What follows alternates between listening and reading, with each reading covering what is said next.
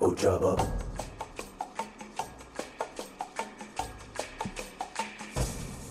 Ojaba. Welcome, my friends, to the Moon Jockeys podcast. An in-depth discussion of Star Wars themes, characters, and storylines. Now, here are your hosts, Katie and Brian.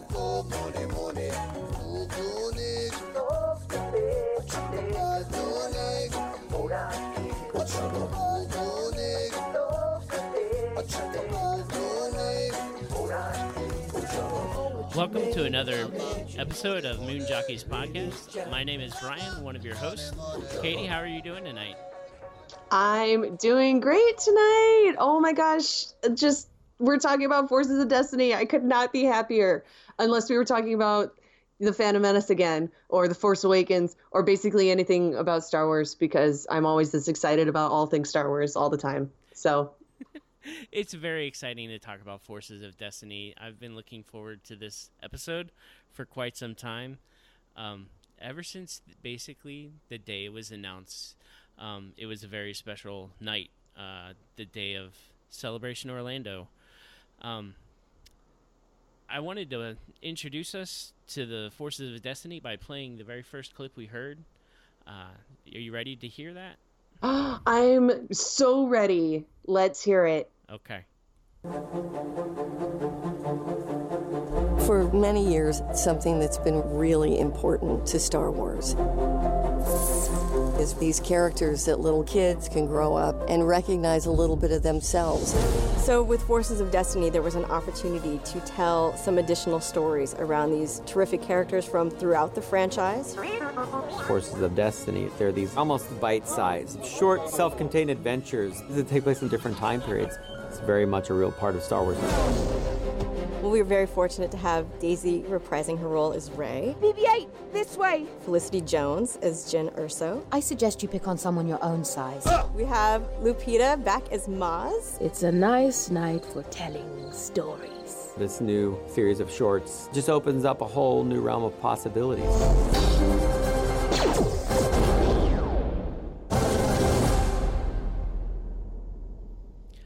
I could not sleep that night when I first heard about Forces of Destiny, because it was introducing a whole new world of Star Wars directly focused at little girls or young girls. And as a father of a daughter, I was so excited to share that with her. I could barely sleep that night. What was your first reaction when you heard about Forces of Destiny? Oh, well, I basically wanted to jump up and down and cheer and shout and then climb up to the rooftop and shout some more. I was so excited. I didn't hear about it until I think the morning after it was announced, because I very distinctly remember sitting down with my morning cup of tea and scrolling through my mobile, as I'm wont to do, as is my morning routine. And then just seeing tons of tweets and posts just all across social media about this great new thing coming out that focuses on our Star Wars heroines. And not only do we get this great show out of it, but then there were also these pictures of the dolls. And the dolls, more than anything, made me want to stand up and shout, because that's basically just having one picture of the dolls was enough to send me through the roof, because I've wanted pretty much exactly that for a really long time. I can't tell you how much it would have meant to me to be 9 years old again and actually have a Princess Leia doll. It was exactly what I had always imagined and always wanted. And to see it real, even just as a tiny pixelated photo on my phone, was like a dream come true. Oh my goodness. The dolls were pretty cool because they had like real hair and hair that they came braided, and I thought that would be in direct competition to Barbie. And I was pretty excited about that. I was excited for a new girls' toy line that was more diverse. The characters that they chose to use were awesome. From Sabine to Rey to Leia, Padme, Oh, Ahsoka. certainly. Mm-hmm. It was just so good, and it was exciting that they were introducing this, and I love the idea that they're doing these in the smaller bites, the nugget size clips of the cartoons.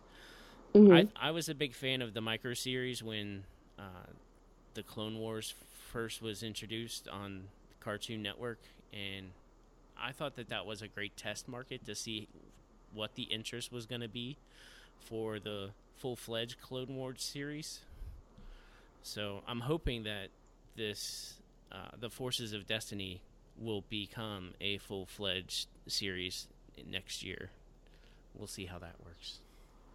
I mean, yeah, that's basically the dream is for us to get slightly longer episodes, maybe 5-6 minute episodes would be pretty cool. I understand that this series is on YouTube, and so they definitely want to have smaller, more bite-sized, just pearls of Star Wars for us to consume at leisure. But if they could do a little longer format, I think that would be the dream for this line. Was there a doll that you were looking forward to buying the most? Goodness, I think I was probably looking forward most to Rey because, honestly, the lightsaber. There's just something really cool about having a doll who has a lightsaber, because for a real long time, I think lightsabers were seen as a quote-unquote boys' toy. Yeah. If you know how I mean, the same way Nerf guns and all that are seen as boys' toys. But then to see this thing that's typically marketed towards girls, and she has a lightsaber so she can go on adventures and save BB-8 and everything, that meant so much to me. But then surprisingly, once I actually saw the dolls, the ones that I really wanted the most were Sabine and Jyn. Sabine, specifically because of how they did her hair. I've never seen a doll with hair like that. She was so unique and beautiful that I just had to have her. And then I thought Jyn, too, was just exceptionally beautiful in how they designed her doll and just brought her to life in that way. She just looks so sharp, so fashionable with her little scarf hood. I haven't bought any of the dolls that come singular yet. I bought all of the adventure dolls with friends. So I have R2. Or I don't have them. Zoe has them. They're Zoe's dolls. But sure. Yeah, sure. I believe that. My wife was giving me grief this evening just recently because I was posing them to take a picture. She's like, yeah, those are Zoe's dolls. Sure. I'm legitimately looking at the entire line on my desk right now. I haven't been able to part with them. Usually I put my dolls on display.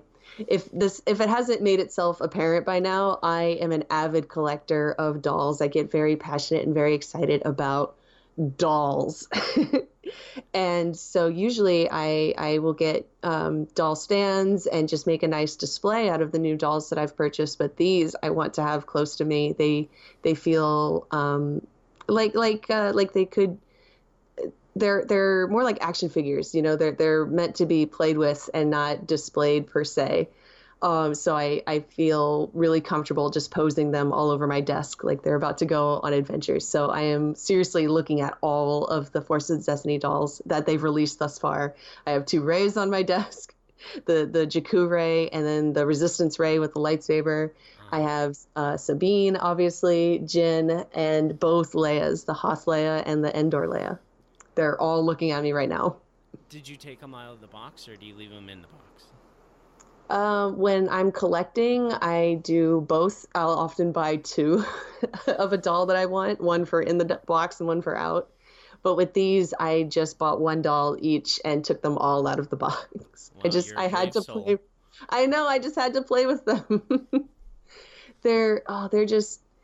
They touched that part of me that is still 9 years old, and I just had to get them out of the box and sit down on the carpet and, really see how they're made and how they move and how they play, because they are this neat hybrid of action figure and typical fashion doll, where they have, they do like action movements. They'll swing their arms or they swivel at the waist like they're in combat.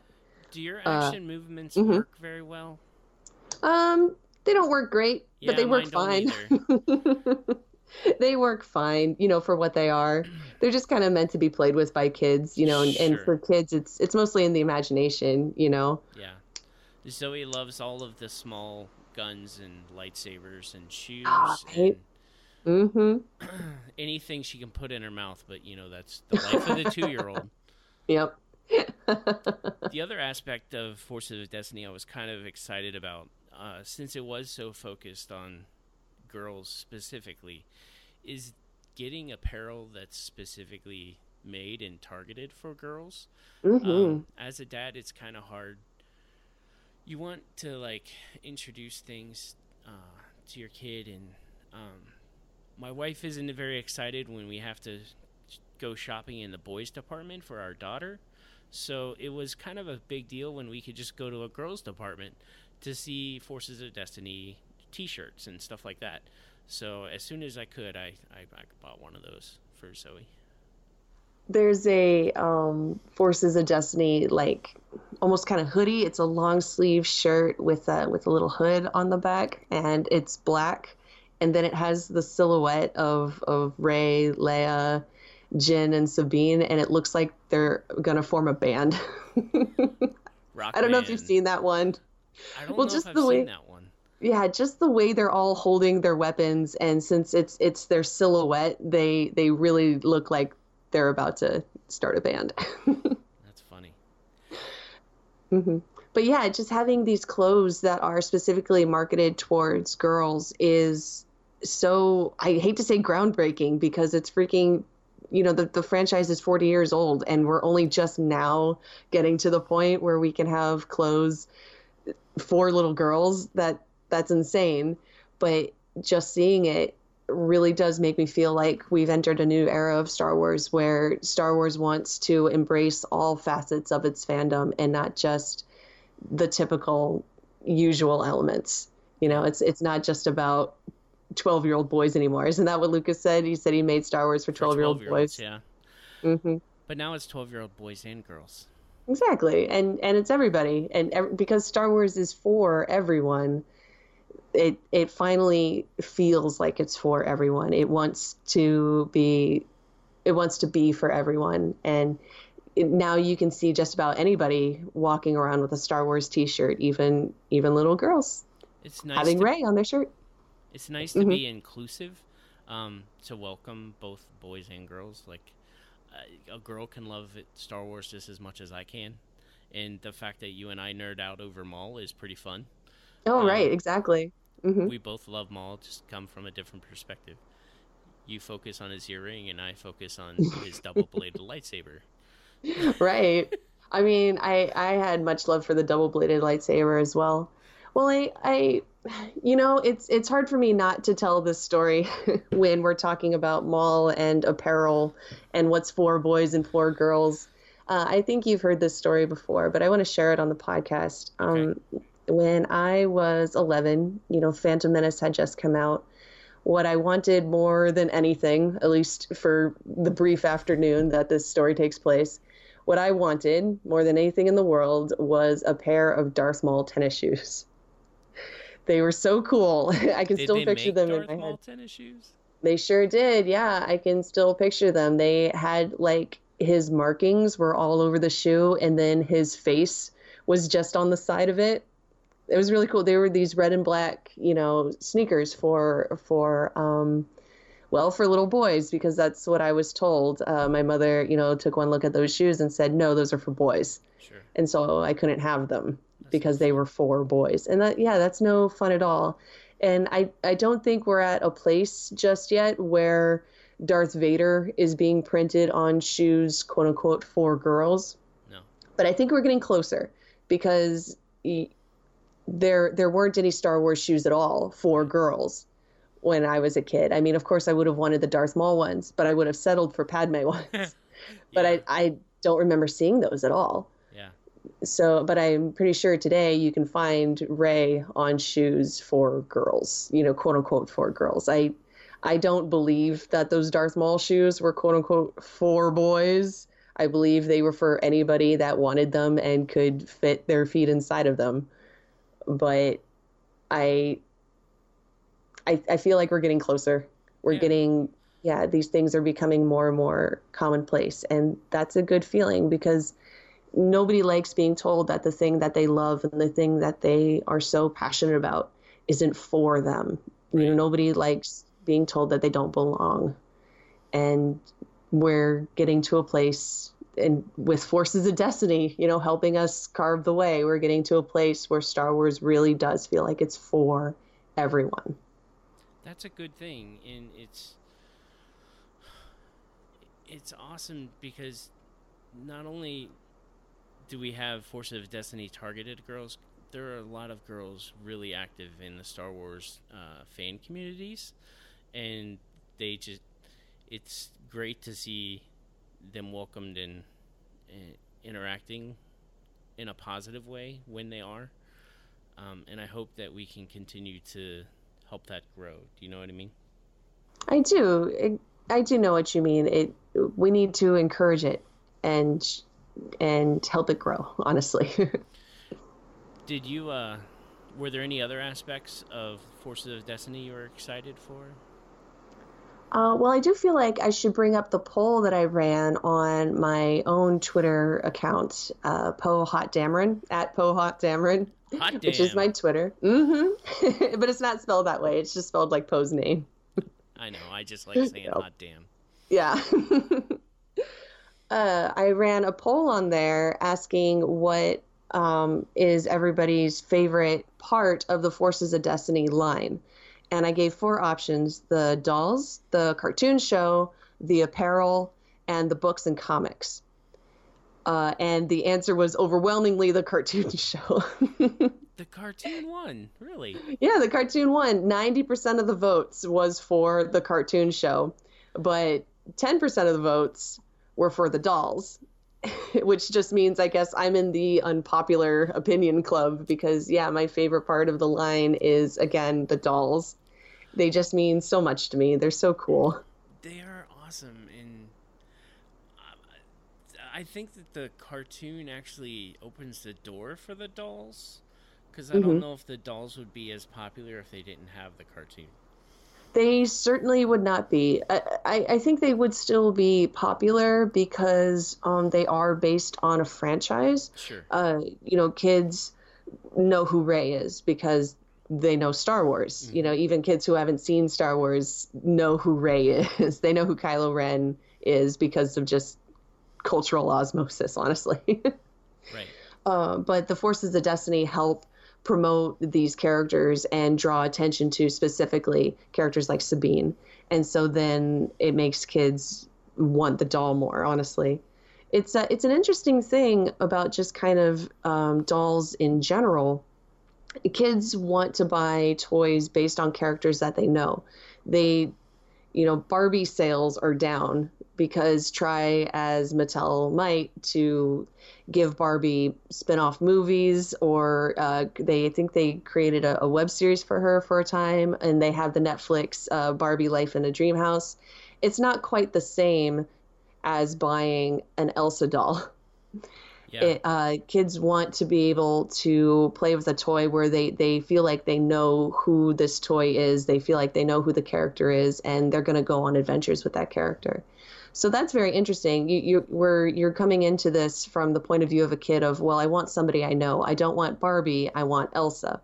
But then you also have to think about the parents who, when they're going to buy their kid a toy, they want to give their kid good role models. Yeah. And typically when parents look at Barbie, they just see a skinny blonde and they go, oh, that's not a good role model. But Elsa, who, when you look at her doll next to Barbie, they're basically the same. They're both just really skinny blondes.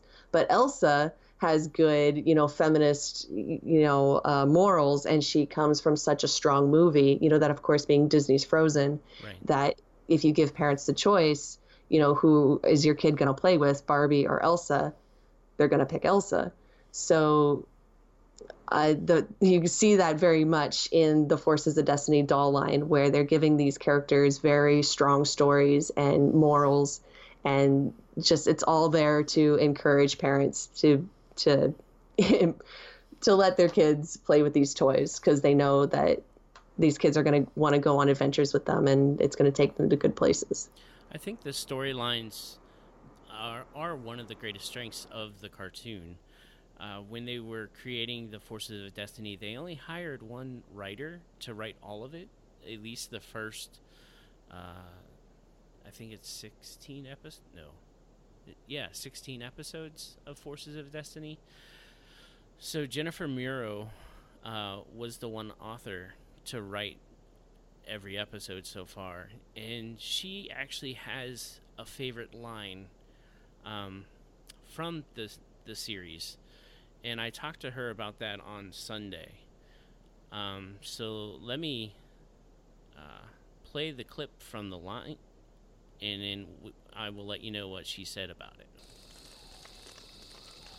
Being a hero is not about success or failure. Being a hero means stepping forward, no matter the outcome. So I sent her a question. Can you expand upon why the willingness to take risks is so heroic to you? And she said, I guess because heroic to me isn't about success or failure. It's about trying, because not everyone does. Not knowing the outcome takes courage.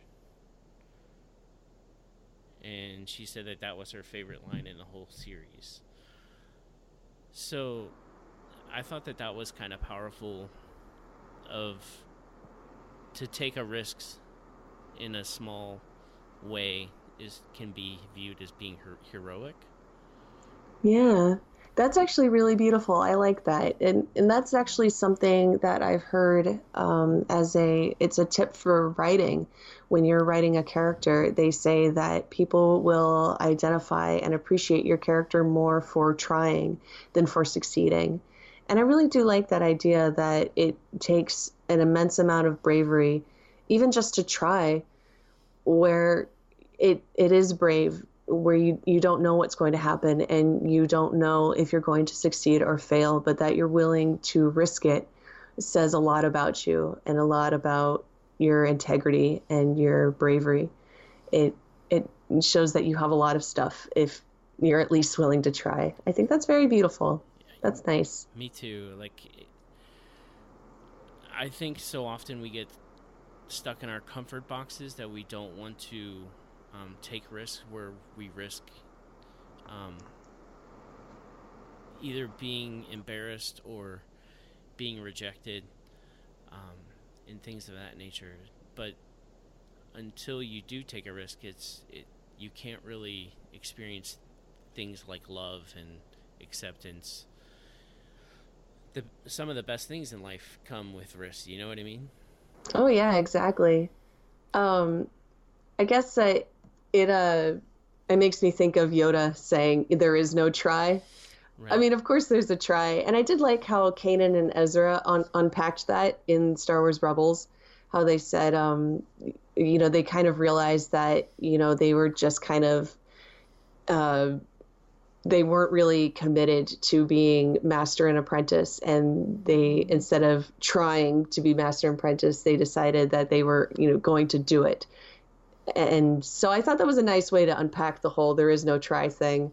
But you start anything just by trying, and risking it. And what you said just now about you're risking failing and being embarrassed, that's so hard for me. I find it so hard to start up anything new because I'm afraid it's not going to go right, or I'm going to make a fool of myself and embarrass myself. And that instills so much fear in me.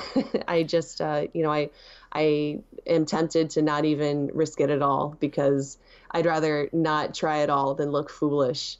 But it really does take an immense amount of bravery to risk that, to make yourself look foolish. And it's okay to fail. It really is. It's okay to try. And it doesn't mean, when Yoda says do or do not, he's not saying, well, if you fail, then you shouldn't even have tried.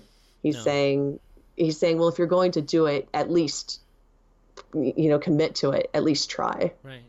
I look like a fool all the time. I make mistakes all the time. I probably say things wrong all the time.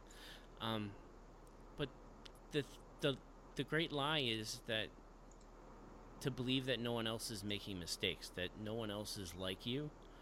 That's the lie. Like, everyone really is afraid of things. Everyone is afraid of rejection. People want to be liked. I don't know anyone that just is like, I don't want to be liked. That's not the way that typical human condition is. So we want to be liked and accepted for who we are and how we are. So don't listen to the voices that tell them you're alone and there's a problem if you fail, because failing is just, if you come at it from the right perspective, it's just an opportunity of learning. And I just encourage people to take risks, because the more risk you take, the better we can make things. You know what I mean? Exactly. Yeah, we have to at least try to make things better. Yeah. It's almost, you know, what they were talking about in Rogue One. You know, what chance do we have? What choice? You know, we have to at least try, even if all we have is hope that things will go the way we want to. We have to at least try. Right. The other quote that I really love in the setup of Forces of Destiny is the quote that Maz Kanata says at the beginning of every one, where it's the choices we make and the actions we take. Moments both big and small shape us into forces of destiny. I love that quote so much, because if you set your mind, if you make a choice on something, you're going to do it, as Yoda has said. Do or do not, there is no try. And the stuff that you do is going to have a bigger impact than what you say you think. Like, my wife always tells me, your actions speak louder than your words. So the more you can act upon what you believe, the more impact you'll have. Well, I love that quote too, because it hammers in this idea that it's not just the really big moments. It's not just when Luke throws aside his lightsaber and says, "I'm a Jedi like my father before me." You know, that took exactly. We all do, honestly. That took incredible bravery and incredible heroism, but it's not just those moments that make us heroes. It really is these smaller moments that build us into what we're meant to become, which is Forces of Destiny. I think that's so good, and that's so clever for an outline of what Forces of Destiny as a series is supposed to be. It's supposed to be these look into the smaller moments that build up our heroines into the great heroes that they're meant to be. Cool. Well, I had a poll on my Twitter this week that was, what is your favorite Forces of Destiny episode so far? And we Right. We both listed our two favorite episodes. We both picked our two favorite, and we put it as the poll. Yeah, that's what we did. So the options that we put on there were The Stranger, which is the Lothcat episode. Is that a Lothcat? Is that right? It's a Tuca cat, isn't it? A Lothcat's from Lothal. So This one's a Tuca, yeah. Okay. That one was my favorite. That's my favorite Forces of Destiny episode, is The Stranger. And then Teach You I Will, which is my favorite with Yoda. The Imposter Inside, which is Ahsoka and Padme in Padme's apartment. And then The Sands of Jakku. We also had 10 votes on this poll. And we had 30% for Teach You I Will, and 30% for Sands of Jakku. That's a good episode. 20% for The Stranger, and 20% for The Imposter Inside. So it was pretty evenly split between all four. And it just shows that these are all really strong, really good episodes. That the votes are so evenly distributed, I think, shows that the series is consistently strong. Yeah. We have good taste, too. Oh, yeah. Of course we do. We did have one write-in vote that said... From Amy Wishman. The Ewok escape. Yeah, that episode honestly was so close to being in my top two. I think that would be my number three, honestly. For me too. Mm-hmm. That episode is so good where Leia helps out Wicket, and then at the end, Wicket leads her to his village, and the Ewoks all give her her new dress. I love that so much. Yeah, the dress that she had in Return of the Jedi, which everyone is like, where did that dress come from? Now we know. Now we know. Well, we don't know exactly like where the Ewoks got it or how they were able to make it so fast. Honestly, I think they're probably just really good at, throwing together outfits. Or they gave her yesterday's dinner. Like the Maybe, clothing yeah. from yesterday's dinner. Gosh, you're making me think hard about these Ewoks, man. And now I'm holding my Endor Leia. I have her in that dress, in the brown Ewok dress. You took her out of the poncho and... Mm-hmm.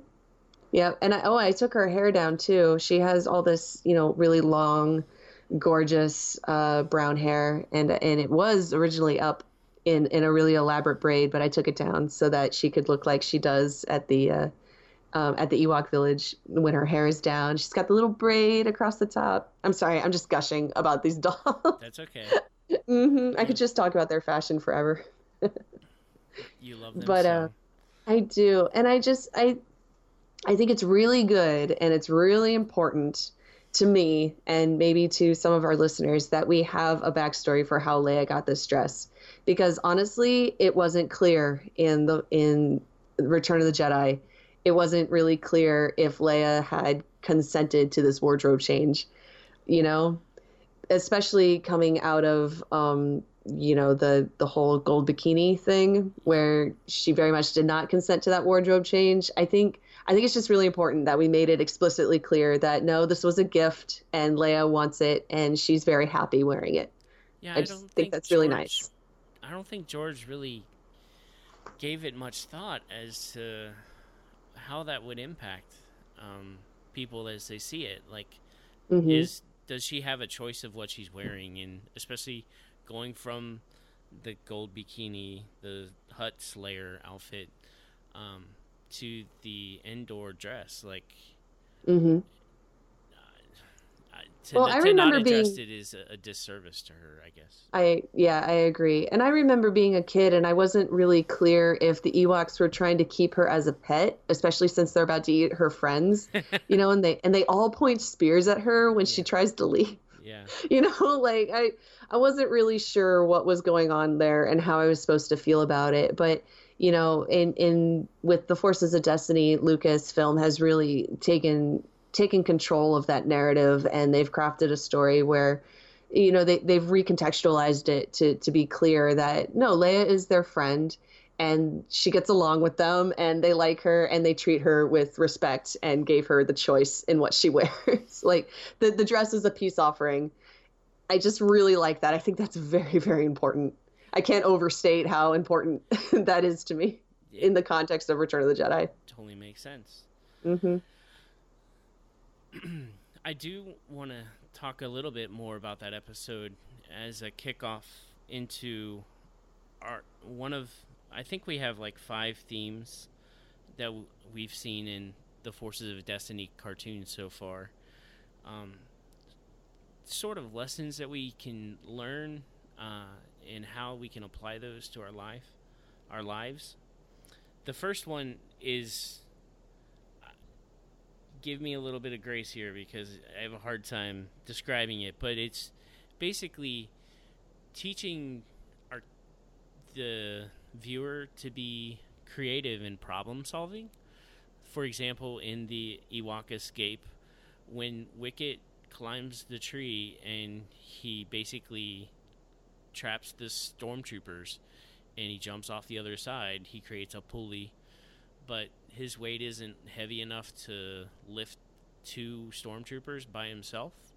So Leia jumps on top of him and holds him to increase the weight on one side, which shoves the stormtroopers up into the branch. And I don't think that a kid is going to understand physics of weight and the pulley system and all of this simple machine things that go into that. But I think that a kid does understand that there's problem solving and that they come up with the solution creatively. Like when Ahsoka is in the Padawan path, they kind of visually give you visual clues of what she's thinking. She sees the loose wires that have shorted out, which has caused the droid to act crazy, and then they show the pipe, and then she jumps and cuts the pipe and pours water on the droid, causing the droid to short circuit. And so it kind of just takes you through step by step of how to solve the problem creatively and use ingenuity, basically. Does that make sense? That makes perfect sense, and I think that's really very smart. The way you describe that the show is asking kids to think critically without necessarily stating it. They're not making a point really to draw attention to, hey kids, now we're going to teach you how to come up with creative solutions to problems, but they're just showing it in action, which I think is a great way to learn and a great way to give kids messages without necessarily drawing attention to it. And I think in another way, not just necessarily showing the action of, hey, we're going to, pour water on the exposed wires on this droid. I'm thinking about how Rey is able to get the Nightcrawler beast, right? Is that what that was called? Sandcrawler. Sandcrawler beast? No, yeah, the Nightcrawler worm. Nightcrawler worm. That's right. I'm wrong. Yeah, the worm that was chasing BB-8, she figures out that the way to get it to stop chasing them is to feed it something else. And she's able to solve that problem not necessarily through puzzle solving, but through her compassion. You know, she doesn't jump to, oh, I should kill it. You know, that's a way that some people might solve this problem. If something is chasing you and it looks ferocious and, you know, it's hungry, it's going to eat you. Some people would jump to, well, I have to defend myself, I have to kill it. But instead, Rey goes to, I'm going to feed it something else so that we can both live happily. And I think that's really nice. That's really great. And it does help kids think about different ways to solve problems, exactly the way you were describing. I think that's really cool. Jakku is such a fantastic episode, and I want to talk about it a lot more a little bit later. Especially when you consider what Rey goes through in a daily life and how much she's experienced hunger. It's just so beautiful. I have a clip that I kind of want to play for you as an illustration of how kids kind of put it together that you're going to problem solve. Just for a fair warning, I watch Forces of Destiny maybe 5 times a week with my daughter. So it hasn't gotten old? No, she loves them a lot, and she knows them by heart, especially the older ones. And she's very interactive when it comes to watching stuff that she knows. And so I just want to play this for you so you can get a sense of how she puts together the problem-solving stuff. Sounds great, yeah. Pull it up.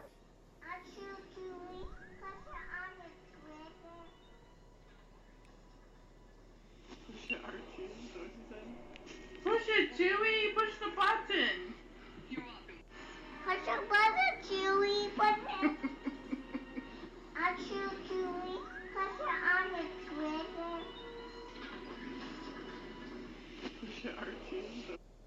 Did you hear that? I did. Push the button, Chewie. Yeah. That's so cute. Oh my gosh. Oh no, you're right. That episode where Leia has to get the door closed.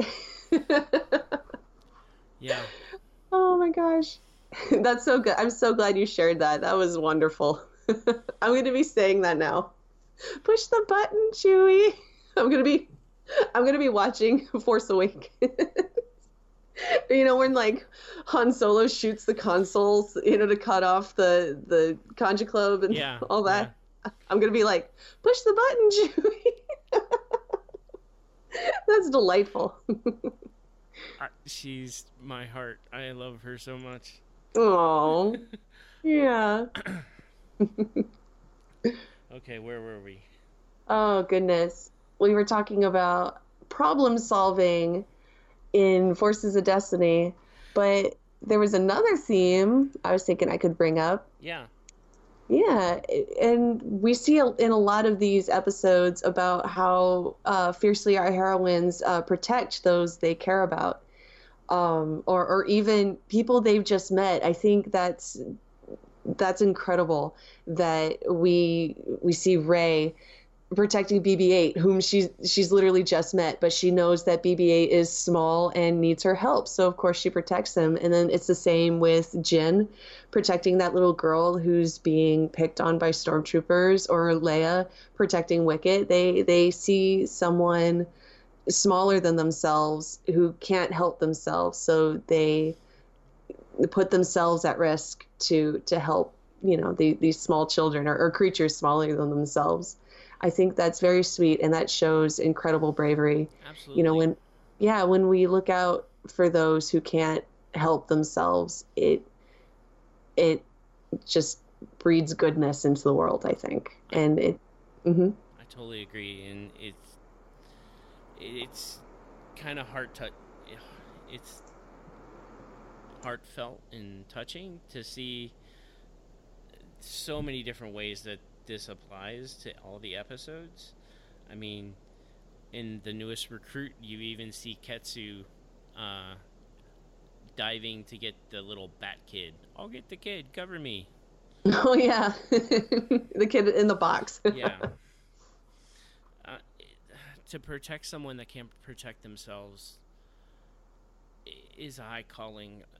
When I became a dad, something happened in me where all of a sudden I became a protector, and it is so ingrained in my character now that I don't know where it came from, but it is totally there, and it's kind of it's good to want to protect someone that can't protect themselves.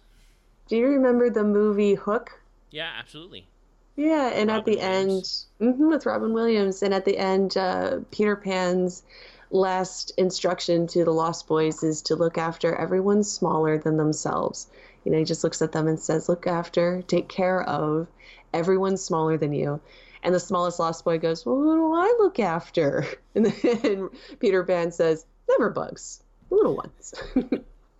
And I think, I don't know, that's always really stuck with me, this idea that you should look after people smaller than you. And, if everybody took care of the people that were smaller than themselves, there would be a lot more compassion in this world, a lot more goodness. And it's just really important to me that Forces of Destiny is showing that, consistently these heroines are always, they have a choice, usually. Ahsoka certainly did in the Padawan path.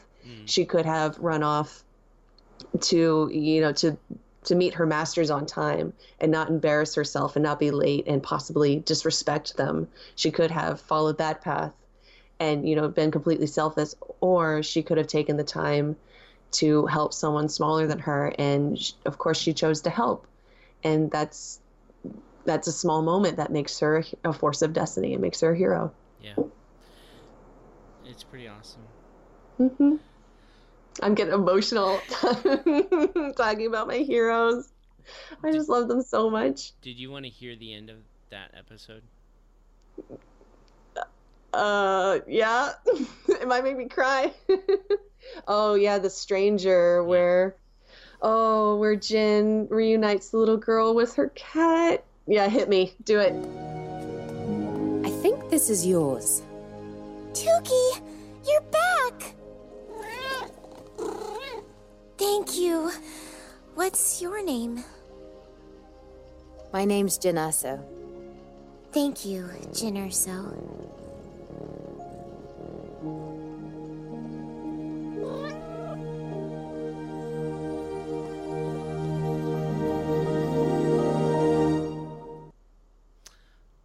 Oh my gosh, that The first time I saw that episode, it actually made me cry. It, like, legitimate, actual, real tears streamed down my face when she said, "I'm Jyn Erso." Yeah. I can't quite explain why. Because it surprised me how deeply that touched me. I think it was because of the buildup, where it starts with stormtroopers coming to take away this little girl's family, essentially, and where it even though her family is just a cat, it's not like it's her parents being torn away the way it was with Jyn, because there was a horrible day in Jyn's life where stormtroopers came and ripped her parents away, and it changed her whole life. But for Jyn, as a grown woman now, to see stormtroopers come and take away this cat, and the little girl says, "No, he's all I have." There's no way Jyn can just sit idly by. And this is a Jyn Erso who, in this point in her story, firmly believes, it's not a problem if you don't look up. That's what she says about the Imperial flag. It's not a problem if you don't look up. She just keeps her head down, and, nothing bothers her anymore. She's not going to get involved because no good ever comes from getting involved. I'm getting so emotional. I love it so much. Oh, it's really well written, which is why it has such a great impact on us. And I think that speaks to the quality of what it is. A short little 2.5-minute episode is pulling heartstrings, which is a great thing. But then, exactly. And then at the end, when Jyn is able to reunite this little girl with her family, even though, again, it's just a cat. I can just imagine somebody listening to it and be all like, it's a cat. Come on. It's not her parents or something like that. But, if you give yourself to this idea that this cat is this little girl's family, is all she has left in this world, then Jyn being able to reunite this little girl with her Tuca cat, and the little girl being so grateful and so happy and saying, "What's your name?" Jyn's able to open up and give her true name, even though she's still at a point in her life where she just wants to keep her head down and give out false names and, live a false life. In this moment, she's living her truest self, and she's being the daughter of Lyra and Galen. She is Jyn Erso. She's able to give her name. And the first time I saw it, the profoundness of such a small, simple moment and a small, simple fact of being able to give her true name and live her true life, it hit me so hard. And I cried and cried and cried. Oh, it really was wonderful. And it still is. That's probably why it's my favorite episode, is because it just hit me so hard. Wow. That's pretty powerful. Do you, I think that also is a great illustration of empathy and compassion, because she does empathize with the little girl. She understands what the girl's going through, and another character that does that is, again, Rey in Sands of Jakku. Rey is struggling day to day just to get bread and water, to food, shelter. Like, she has very little food to eat, and Arnkar Plutt is rather unfair, where he doesn't give out the same amount of food based on the work from day to day. So one day you might get a full portion, the next day you'll get a quarter portion. So that day you go hungry. So Rey knows what it means to be hungry and to not eat that day. So when she empathizes with the Nightcrawler worm, she doesn't see the Nightcrawler worm as an enemy, as more as someone that just has needs that are not being met. And that the wisdom to do that when you're faced with an adversary is so powerful. I think if we would hear each other before we try to be heard, it could be very powerful because we can hear what they're actually saying beyond the words and what they're needing and what they want, and then we can go about finding a solution together from a different perspective. So Rey doesn't try to overpower the Night Watcher worm. She just tries to feed it something else, and by doing that, she makes an ally. So to take an adversary and make them an ally, that's even more powerful. Like, why can't we do that in politics? Yeah, no, I know what you mean, especially since we get that follow-up episode with Rey where the Nightcrawler worm eats Tito's speeder. Rey was able to, make that Nightcrawler worm into an ally in a way, and it was hungry. It needs something to eat, so it eats Tito's speeder and prevents Tito from taking BB-8 or hurting Rey. And Rey just drives off saying, "Enjoy your dinner." Yeah, that would suck so bad to be stuck in the middle of the desert without a speeder. Oh, exactly. Yeah. Rey does make a point to say, "Oh, he'll be fine. He just needs a new speeder." But you're right. It takes incredible compassion and empathy to be able to even create that scenario where the Night Watcher worm could save her. Because if Rey had killed it in the first Sands of Jakku episode, it wouldn't have been there to help her out in the second episode, that she was able to connect with it or at least show it compassion instead of hatred, then allowed it to help her out later on. And that's, that just shows how goodness and kindness breeds more goodness and kindness. There's another quote, I think it comes from Sabine in The Newest Recruit, where she says sometimes it's about helping people in need when they get food for the Rebel Alliance on their mission with Ketsu. So that's another example of the empathy and compassion. Mm-hmm. I thought that episode was very sweet, where we got to see Ketsu come back to the team, because we haven't seen enough of her, I feel. She was only, in one episode of Rebels? I think it was so. Good to see. Yeah, it was good to see her make a comeback. And Gina Torres is a great actress, too, so... Oh, of course. Oh, her voice is luscious. Caresses my ears.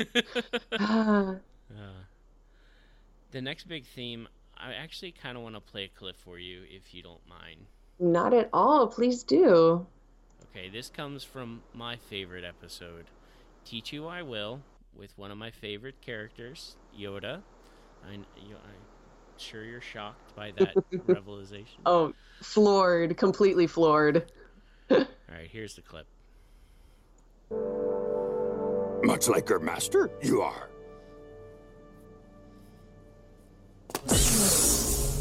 Two lightsabers you have. Two you shall use. But I just started learning. Two.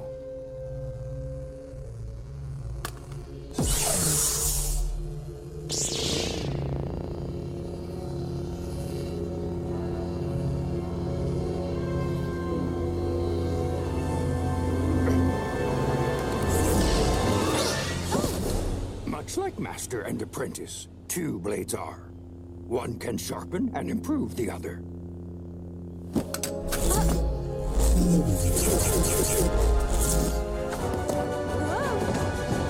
What makes you unique makes you strong. This you must use. Yourself, you must always be. I think I understand. I need to fight like myself.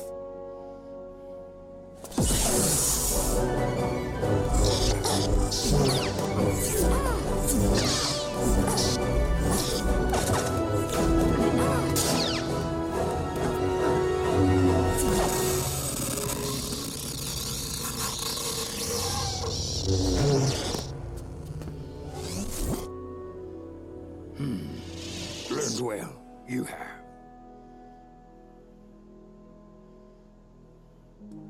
Learn you should from your master, but take what you learn and make it your own. You must. Thank you, Master Yoda.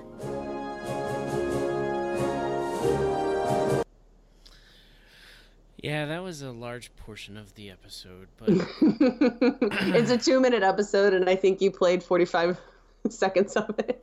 That's fine. Yeah. Oh, that's such a wonderful episode, too. Just seeing Ahsoka come into her own in that way and learn to embrace the way she fights. And Yoda encouraging her every step of the way. That's so good. I can never have enough of Yoda being actually a good teacher.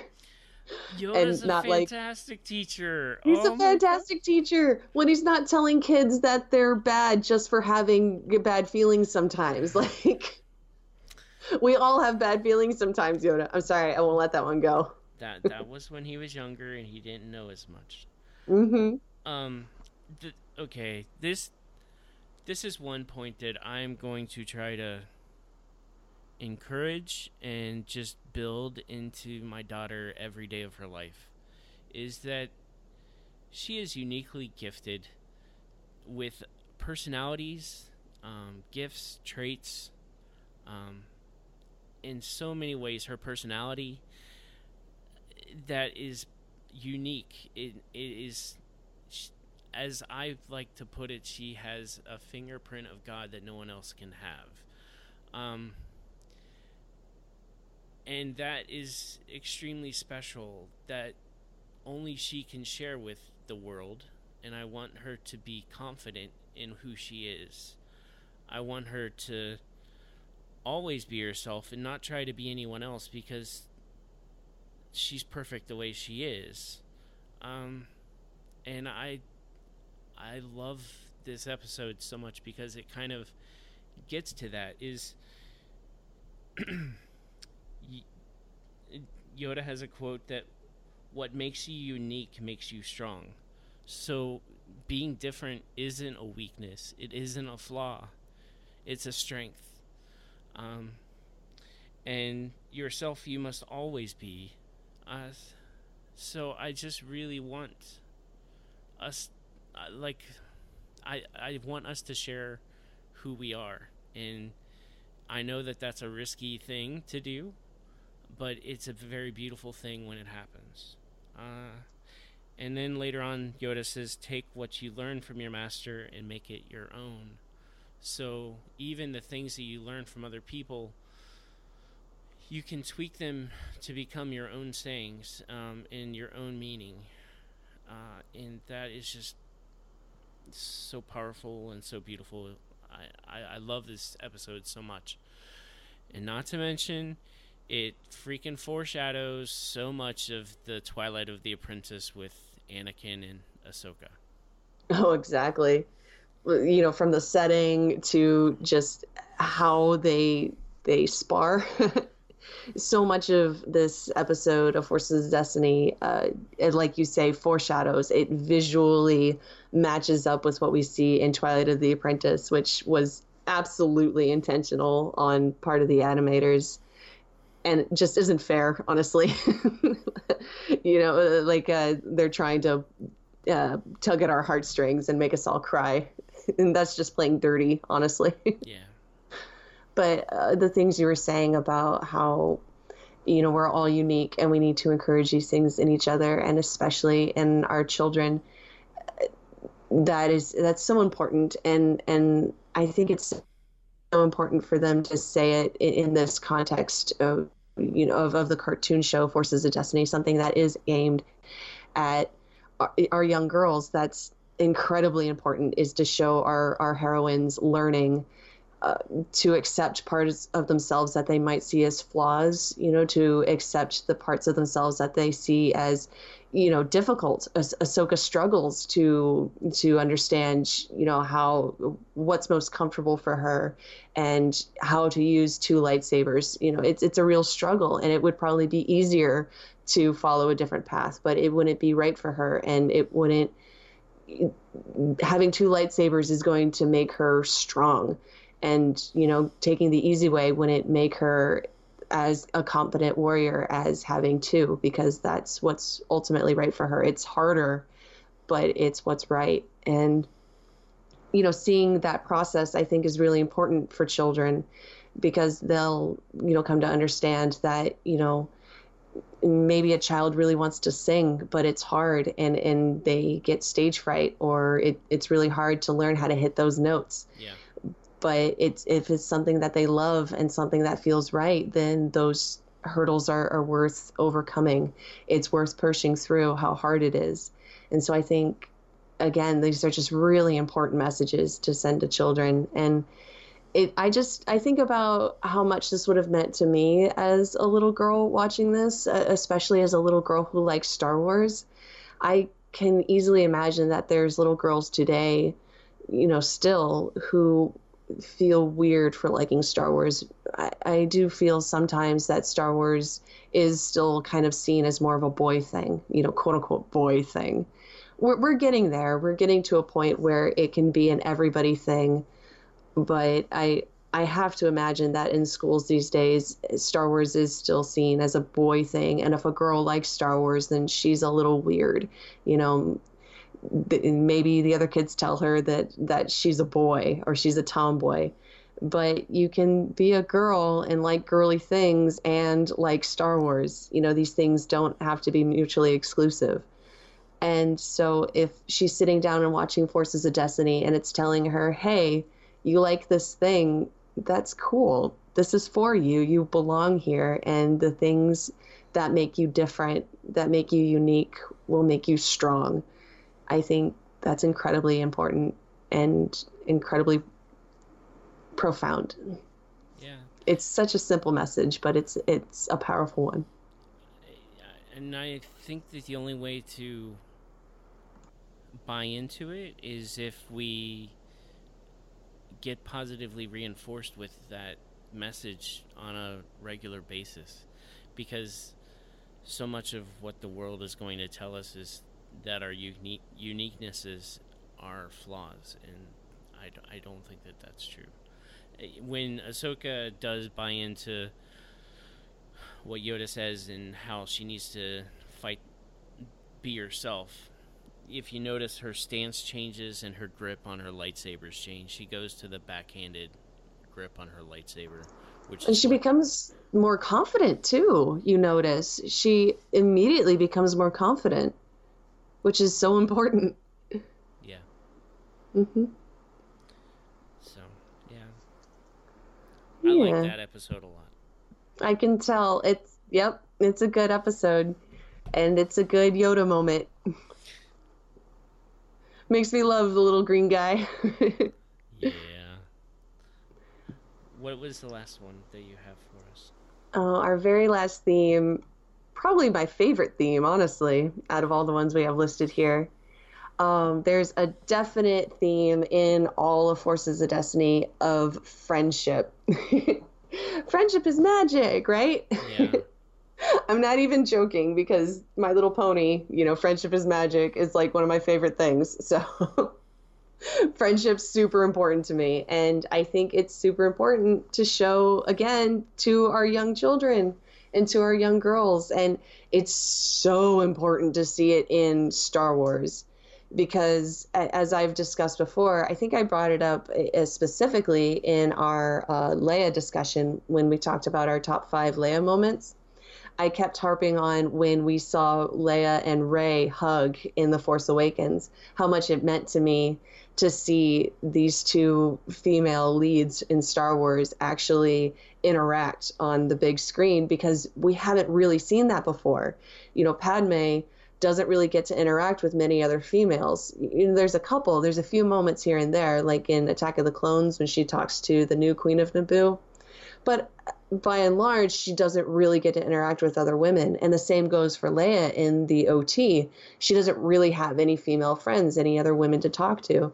And that's something you notice, especially as a girl watching Star Wars. You just notice that these female characters exist as islands.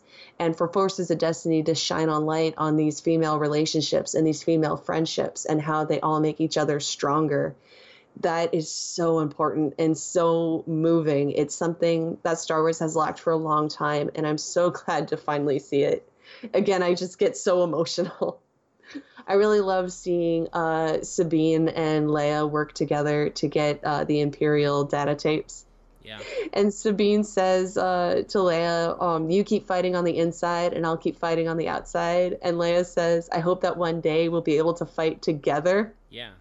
That's so good, because even though we don't see Leia and Sabine, together very often, and, a lot of people, would say, oh, I never even imagined that Leia and Sabine could meet or would be in the same room. This idea that they are fighting together, one from the inside, one from the outside, they have the same goal and they're making each other stronger, even if they're not in the same room. That means so much to me. Or Leia and Hera. I mean, we're Mm-hmm. gonna see that in a few days. Yeah. Mm-hmm. Leia and Hera. I don't think I can handle it. We're also supposed to get an episode in the future coming up soon about Sabine and Jyn working together, which I think is just going to make me cry all over the place. Oh. It's amazing to see these animated characters crossing over with film characters and vice versa. Mm-hmm. To see Rebels characters crossing over with Rogue One characters, it's really powerful and really awesome. Well, I've always believed that these women should lift each other up, and not tear each other down. You see that a lot in media where, different women, maybe one woman is girly and another woman, isn't, is maybe more sporty than into dresses or stuff like that. Again, these things don't have to be mutually exclusive, but you'll see in media a lot where these two women who are seen as opposites will then tear each other down. And I'm thinking, no, why don't they lift each other up? And that's exactly what we're seeing in Forces of Destiny. These very different women with very different roles. Leia is a diplomat and Sabine is a rebel. Sabine, dyes her hair, crazy colors and graffitis everything. And Leia is a princess, but they're able to lift each other up and help each other. They in a different show, in a different context, these two women would be seen as opposites and they would not be friends at all. Sabine would spend all of her time trying to sabotage Leia because, she just wants to mess with the perfect princess. But no, this is Forces of Destiny. Of course they're going to be best friends, and of course they're going to help each other out. I think that's amazing. I do think that it builds upon existing friendships as well from the Clone Wars, like with Ahsoka and Padme. They had a pretty good rapport in the Clone Wars, but the two episodes in Forces of Destiny are really great. In the Imposter Inside, is that right? Mm-hmm. Yeah, Imposter Inside. Then the Starfighter.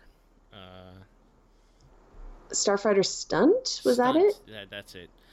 Yeah. I love the rapport, and I also it shows love them that Padme learning from each other. Padme and Ahsoka learning from each other. I think that's really important too. Yeah, it was great. That was one of my favorite things about the Clone Wars animated series, was seeing Ahsoka and Padme together, and Padme teaching Ahsoka a lot. There would be these moments where, Anakin is quite obviously teaching Ahsoka something awful, like how, all separatists are evil and they're wrong, so we have to go in and beat them up. And Padme would be like, hang on a second. No. And she would take Ahsoka aside and have little mini adventures with Ahsoka to kind of undo, or at least, temper the things that Anakin, the more extreme things that Anakin is teaching Ahsoka. Padme would come in and show another point of view and then let Ahsoka come up with her own point of view, taking what people have taught her and turning it into her own. That was always one of my favorite parts of the Clone Wars, and seeing Forces of Destiny pick up on that and show us even Ahsoka teaching Padme how to fly. That was amazing, especially when you consider how much older Padme is than Ahsoka. the fact that Padme would be open to learning from someone much younger than herself, it shows incredible growth and openness and strength of character on Padme's behalf. Again, these women lifting each other up means so much to me. And Ahsoka took a bullet for Padme as well. Like, she took the shot so that Padme didn't get hit in her plane. I love Padme's chrome starfighter so much. It's a beautiful design. Yes, it is. Oh my gosh. I really wish it was in the hangar of the Phantom Menace. I know I said this because it's just darn right beautiful. Just like this, series. Just downright beautiful. Yeah. Forces of Destiny. # downright beautiful. Well, I think, that about wraps up our Forces of Destiny talk. For now, there's going to be more next week, maybe, where we cover the final episodes, and then maybe project what we want to see next in the Forces of Destiny. Yeah, that could be fun. That could be fun. Did you happen to notice anything that happened today on Twitter?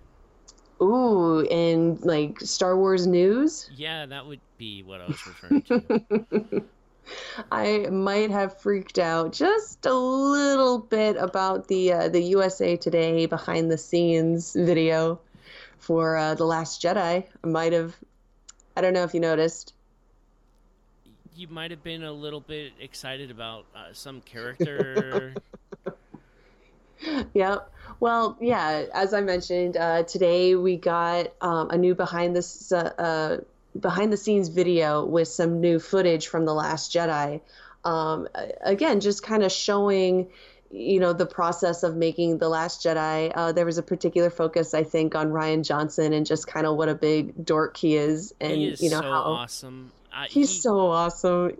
At least in everything we've seen, he just seems so passionate about this franchise and about this movie. And you can really tell that he wanted to get this right and to make an amazing Star Wars movie.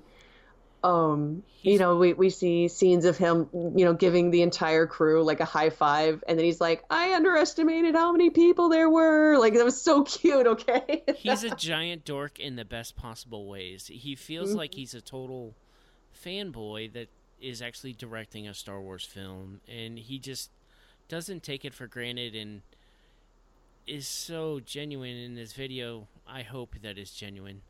Because Me too. Because he just sounds like somebody you'd hang out with. You know what I mean? Yeah, exactly. I feel like I could hang out with him and talk about Star Wars with him. I hope he wouldn't mansplain stuff to me. I don't think so. No, I don't think he would, but I don't know.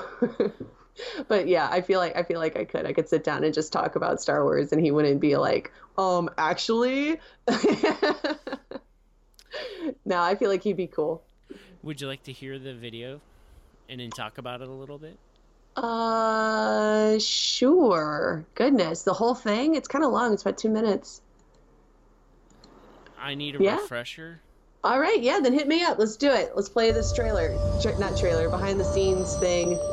Not really. I feel like walk into the hallway. Maybe we should give a spoiler warning, but I don't really feel like there's anything very spoilery.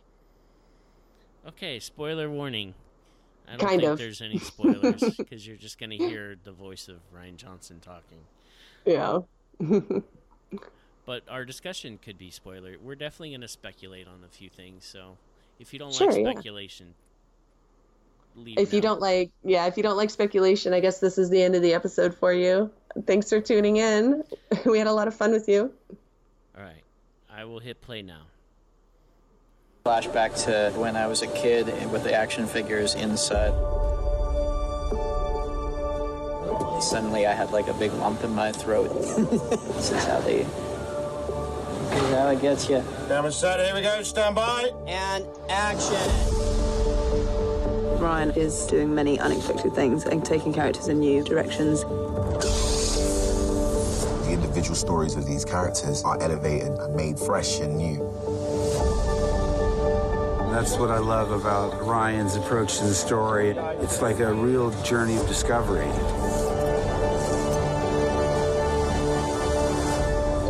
gentlemen, welcome to episode 8. First time shooting with Mark, first time shooting with Daisy. First time shooting a Star Wars movie, and we got some cool stuff. Sad like a dog whimper. Oh. Yeah, that's great. Ryan's wonderful personality is all over this film. There's too many of everybody. I misjudged this. He has flaws in other areas. I just don't know about them.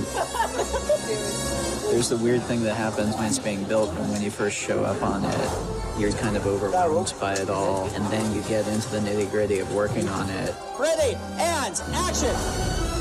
And naturally, that level of it goes away, and you find yourself just focused on making the scene work, getting the shots, and then once in a while you're taking a little break and sitting back, and you look around, you get the holy crap moment again. Concentrated work, split up by holy craps.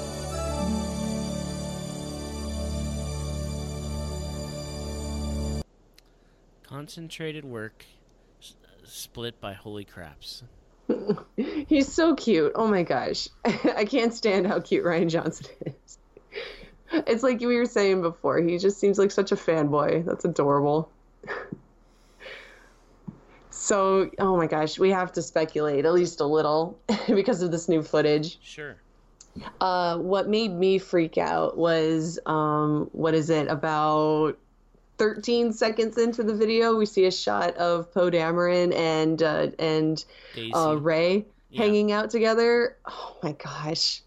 Just the implication that we could see Poe and Rey actually in a scene together blows my mind and makes me so hopeful for this movie, because it just feels so wrong that they haven't talked at all thus far. Because if indeed Finn, Poe, and Rey are our new Han, Leia, and Luke, then our trinity isn't complete until Poe and Rey share a scene. And I want to see how they bounce off of each other, how they talk. I just have so many hopes and dreams, and I hope this movie lives up to them when it comes to Poe Dameron, honestly. You could see Poe flying the Millennium Falcon. Have you thought about that? Oh, I've thought about that so hard, and I want that so bad. I don't know if it's going to happen. I mean, I have a lot of ideas about how, Poe is supposed to be a successor to Leia, and, maybe Poe kind of represents the son that Leia really wanted, where he has all of her ideals and her strong moral character, and then Han's like piloting skills and his drive, all of that. And to see Poe in the seat of the Millennium Falcon, after all I've kind of built up in my head about how he could be Leia's ideal son, I would love that. I think that would be amazing. And I almost wonder if he and Rey could like co-pilot it together. Maybe Chewie is out of commission, kind of how he was in Force Awakens when Han and Rey co-pilot the Falcon for a hot minute. Right. I think that would be so cool to see, just these two ace pilots, working off each other to fly the Falcon. I think that would be incredible. I'm writing like a fanfic in my head about it, honestly. And I don't know if the movie will live up to my fanfic. I mean, probably not, but we'll see. And just, again, the implication from this video that we could see Rey and Poe together just fills my heart with so much hope.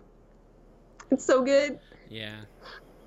It's pretty amazing. When I saw it, I was really encouraged by, I think there's 3 or 4 scenes where Carrie Fisher is just gabbing Rian Johnson's ear off, and just imagining what those conversations are about, and to think of what this means for Princess Leia, and how Carrie could have influenced what happens to Princess Leia. I'm just really encouraged that he was listening to what she had to say, and I'm really excited to find out how Leia's story is going to hopefully come to a conclusion, to get some closure. Yeah, I don't know. I almost wonder if this movie is going to end like hinging on Leia, you know, like I wonder if the reason, you know, it's been such a scramble to, you know, to work on episode 9, you know, to find somebody who can make things all right, you know, I feel like they brought in JJ for a reason, and that's because they've been having a hard time working around, you know, what to do with Leia's story. And so that gives me the sense that episode 8 is going to end, and we're all going to be sitting here going, oh my gosh, how are they going to do episode 9 without Carrie? So that to me implies that in a way, this next movie is going to end with something like hinging on Leia, like, you know, something's happened to Luke and something's happened to Rey and Kylo, and it's up to Leia to save them. You know, something to that effect.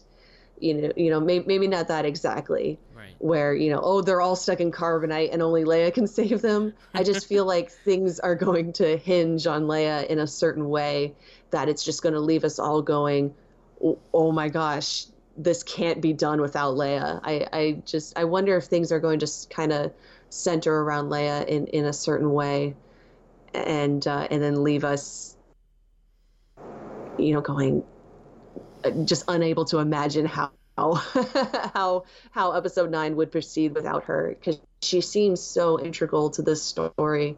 And again, it just, like you were saying, it means so much to see her sitting there with the director and, you know, having his ear like that. I really do feel like Leia is so woven into this sequel trilogy that I don't know if we're going to get the closure that you're looking for. I guess that's my biggest fear, but it really is just kind of how I feel about episode 8 right now, is that episode 8 is going to have a lot of Leia and not really conclude her story. I think it's going to have something like open-ended, and we're all going to be sitting here going, oh my gosh, they're going to have to do something amazing to you know, write this story without Leia, if that makes any sense. It does. And you might be right. They may not give us closure in episode 8 in The Last Jedi. It definitely is a risk. I probably should. I'm setting myself up for disappointment, but I think I've said it before that I don't want any future stories with Leia beyond The Last Jedi. Like, I don't want future novels, like, or comics. Like, they can do stuff prior to The Last Jedi, but I don't, it's just my opinion, and it might be a minority, so. Yeah, I don't know what they're gonna do. I feel like there probably will be novels about Leia after episode 8, but I mean, we'll just have to wait and see what happens with her story in this next one. Gosh, was there anything else in this behind the scenes footage that really stood out to you? Because for me, really, it was just Poe. Everything else, I think, was stuff that we've more or less, you know, seen before. Like, we see Rey on Jakku. Like, surprise, Rey's on Jakku. I had no idea. Like, no, not Jakku. Sorry, Ahch-To. Yeah. Sorry, I completely messed that up. That's okay. Yeah, we see Rey on Ahch-To. Surprise. With her Force effects lightsaber. That's kind of cool. It's not really love it. Force That is effects, cool. the lightsaber, but it might as well be, honestly. It's kind of cool that they make a real lightsaber that they can hold that glows and probably makes noise. Well, was there anything else that stood out for you, or about good?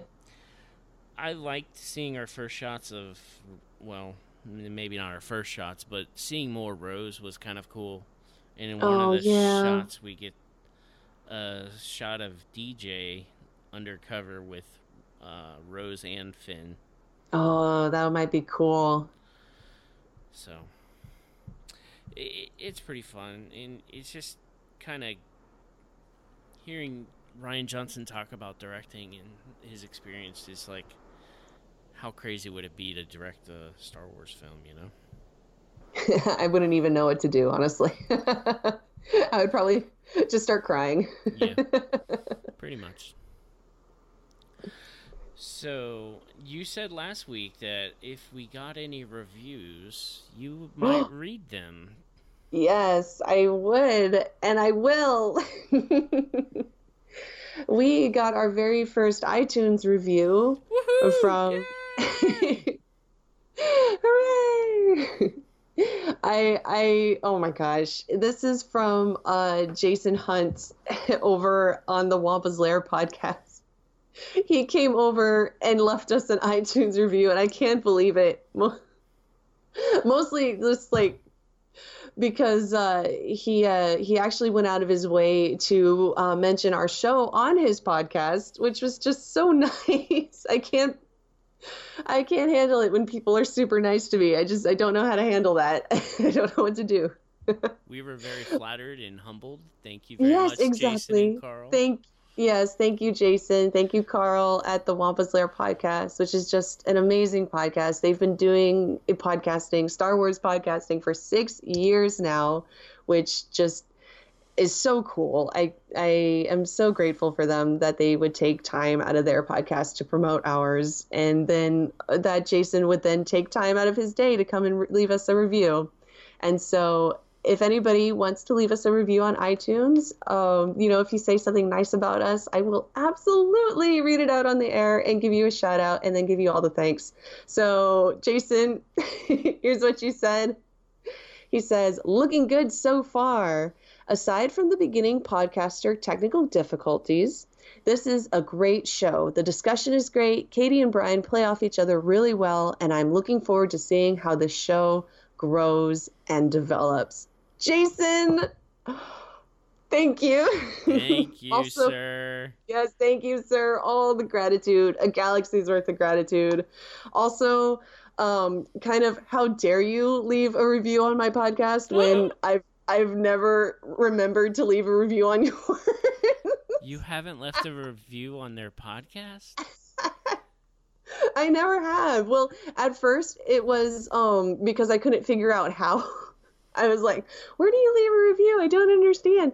But then I just kind of forgot, like, so many months, so many weeks go by, and these things, the podcast just download, and you don't really think about these things until somebody really nice leaves a review on yours, and you go, oh yeah. Just so we're clear, Jason, I left a review like years ago, so I'm clear. Of course you did. Because you're a good friend, and I'm not. It's okay. This is how you can tell, you're light side and I'm dark side. Pretty much. I'm dark side because I go, hey, review my podcast. I'm not going to review yours, though. Oh, my gosh. So, again, Jason, thank you so much for that. And for anybody listening, I mean, just first of all, thanks for listening. Thank you. Yeah, thank you. You're pretty much the best person ever. Clearly also very smart, and you have excellent taste, and I will just sit here and flatter you all day, honestly. Hey, guess what? You're the coolest person. You're so come closer. Cool. You're the best. We love you. You're great. We have the best listeners. Anyway, okay, so, flattery out of the way. Again, if you want to leave us an iTunes review and say something nice, I will read it on the air and give you tons of kudos. Otherwise, if you want to reach out to us, you can do that at MoonJockeysPod on Twitter, or you can email us at moonjockeys.podcast@gmail.com. Brian, if people want to reach out to you personally, where can they do that? At Balls in Play on Twitter and Instagram. Wonderful. And if anybody wants to reach out to me personally, you can do that at PoHotDamarin on Twitter. And that about does it here. Goodness, another one in the can. I feel so accomplished. Yay! Yay! Woo! So yeah, thanks again, everybody, for listening. Can't wait to talk next week. Brian, thank you so much for recording with me. Thank you for recording with me, too. It was so much fun. It was. Well, all right. I guess we'll sign off. Everybody out there, just remember that the Force will be with you. Always.